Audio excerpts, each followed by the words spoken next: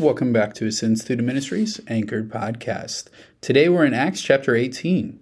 After this, Paul left Athens and went to Corinth, and he found a Jew named Aquila, a native of Pontus, recently come from Italy with his wife Priscilla, because Claudius had commanded all the Jews to leave Rome.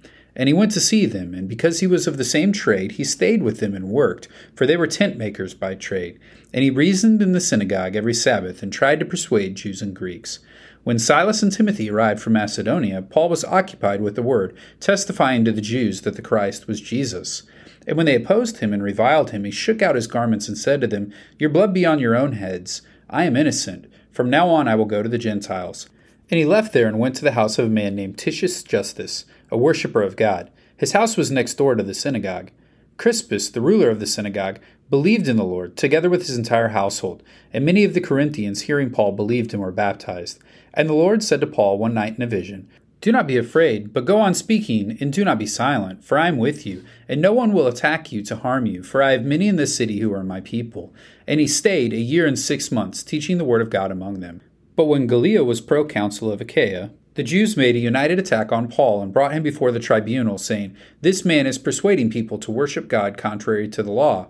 But when Paul was about to open his mouth, Gallio said to the Jews, "If it were a matter of wrongdoing or a vicious crime, O Jews, I would have reason to accept your complaint. But since it's a matter of questions about words and names and your own laws, see to it yourselves. I refuse to be a judge of these things." And he drove them from the tribunal. And they all seized Sosthenes, the ruler of the synagogue, and beat him in front of the tribunal. But Gallio paid no attention to any of this. After this, Paul stayed many days longer, and then took leave of the brothers, and set sail for Syria, and with him Priscilla and Aquila. At Cenchrea he cut his haircut, for he was under a vow. And they came to Ephesus, and he left them there. But he himself went into the synagogue and reasoned with the Jews. When they asked him to stay for a longer period, he declined. But on taking leave of them, he said, "I will return to you if God wills." And he set sail from Ephesus. When he had landed at Caesarea, he went up and greeted the church and went down to Antioch. After spending some time there, he departed and went from one place to the next through the region of Galatia and Phrygia, strengthening all the disciples. Now a Jew named Apollos, a native of Alexandria, came to Ephesus. He was an eloquent man, competent in the Scriptures. He had been instructed in the way of the Lord. And being fervent in spirit, he spoke and taught accurately the things concerning Jesus, though he knew only the baptism of John. He began to speak boldly in the synagogue, but when Priscilla and Aquila heard him, they took him aside and explained to him the way of God more accurately. And when he wished to cross to Achaia, the brothers encouraged him and wrote to the disciples to welcome him. When he arrived, he greatly helped those who through grace had believed, for he powerfully refuted the Jews in public, showing by the Scriptures that the Christ was Jesus. For today's negative truth, I want us to focus in here on this situation where Paul is dragged before the tribunal or the judgment seat as he's staying here in Corinth. And when we look back at the previous verses, especially verses 9 and 10, we see that he's told to not be afraid about what's going to take place. But what I want us to focus in on is really what I see here in Paul in the situation I read about in some other places in terms of the attitude that he has when these things are going on. Because we're going to see, and this is not always the case with Paul when he's brought before people, but this is one situation where Paul is able to continue to do what he was doing with really minimal effort taken on his own account to allow for his freedom. These individuals don't punish him. These individuals aren't able to do what they're trying to do because God extends favor to him. We're not going to always see that in terms of his quick and easy release without beatings or imprisonments or other things like that. But here we see he's let go, and he really doesn't take the punishment. Instead, that goes to Sosthenes, who's beaten by these individuals who have brought him before the council. And so when we look at that, what I want us to think about is here Paul's mindset of making the most of every opportunity he has for the gospel. And I see really two verses and other passages that really came to the forefront of my mind as I was reading through this and contemplating how I know the different things that are going to be happening to Paul are coming, but at this point in time, they're not there in terms of the intense persecution that he's receiving or even the future imprisonments that he's going to have. But I see this mindset in Paul that I see him write about in some of his other letters. So I see in Ephesians where it says in Ephesians 5:15 and 16, it says, "Look carefully then how you walk, not as the unwise, but as wise, making the best use of the time because the days are evil." He knows that he's called to make the best use of the time that God is giving him in this situation. Obviously, when we look at the rest of his ministry to this area in Corinth, it's not an easy ministry for him. In fact, it's very painful at times for him. We have many letters that we look at in terms of, we have 2 of them that we still have, but we know he wrote another 2 letters about what's going on in the situations in Corinth. And so this is a very difficult situation for him. But this 1 year and 6 months that he stays with these people is his 3rd longest time staying in a place next to Rome and Ephesus. So he's investing in these people. He's doing what he can to help the cause of the gospel in this strategic city to expand. But we also have other verses that are important for us to think about in this. When we look in Philippians, and we often come to Philippians, and I believe that a lot of times people misinterpret what's happening in Philippians, especially in these verses that we're going to look at. As we look here in Philippians 4, it says, "Not that I'm speaking of being in need, for I have learned in whatever situation I am to be content. I know how to be brought low, and I know how to abound. I know in every circumstance I have learned the secret of facing plenty and hunger, abundance and needs. I can do all things through him who strengthens me."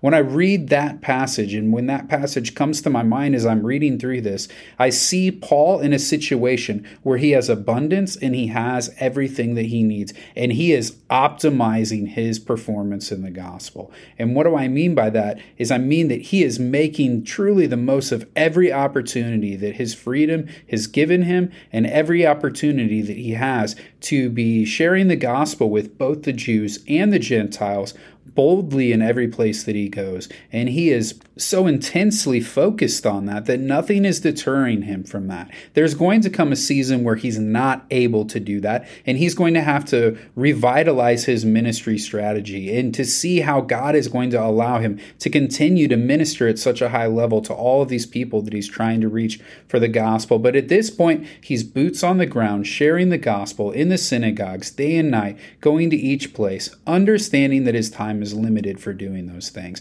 And it's something that's very convicting to me. Do I understand the limited time that I have to share the gospel with the people that God has placed in my life? Whether it be students who come into my ministry, neighbors, different people that I work with, I only have a window of opportunity to share with them before God either moves me along or moves them along to other places or other situations. And so I see him doing this. I see him making most of this season when things are good, when things are easy. He could very easily just step back and say, hey, I'm just going to take a break for a little bit. I'm just going to reflect on what's taken place. I'm just going to enjoy the fact that there's no persecution right now. And he could really, in one sense, pull his foot off the accelerator of what he's doing in his ministry. But instead, he says, no, hey, I'm going to make the most of this opportunity. I don't know how long it's going to last. I'm going to consistently be giving of myself to others around us. And it's my prayer that that is the mindset that I have as I experience the opportunity to put the gospel on display in other people's lives. And it's my prayer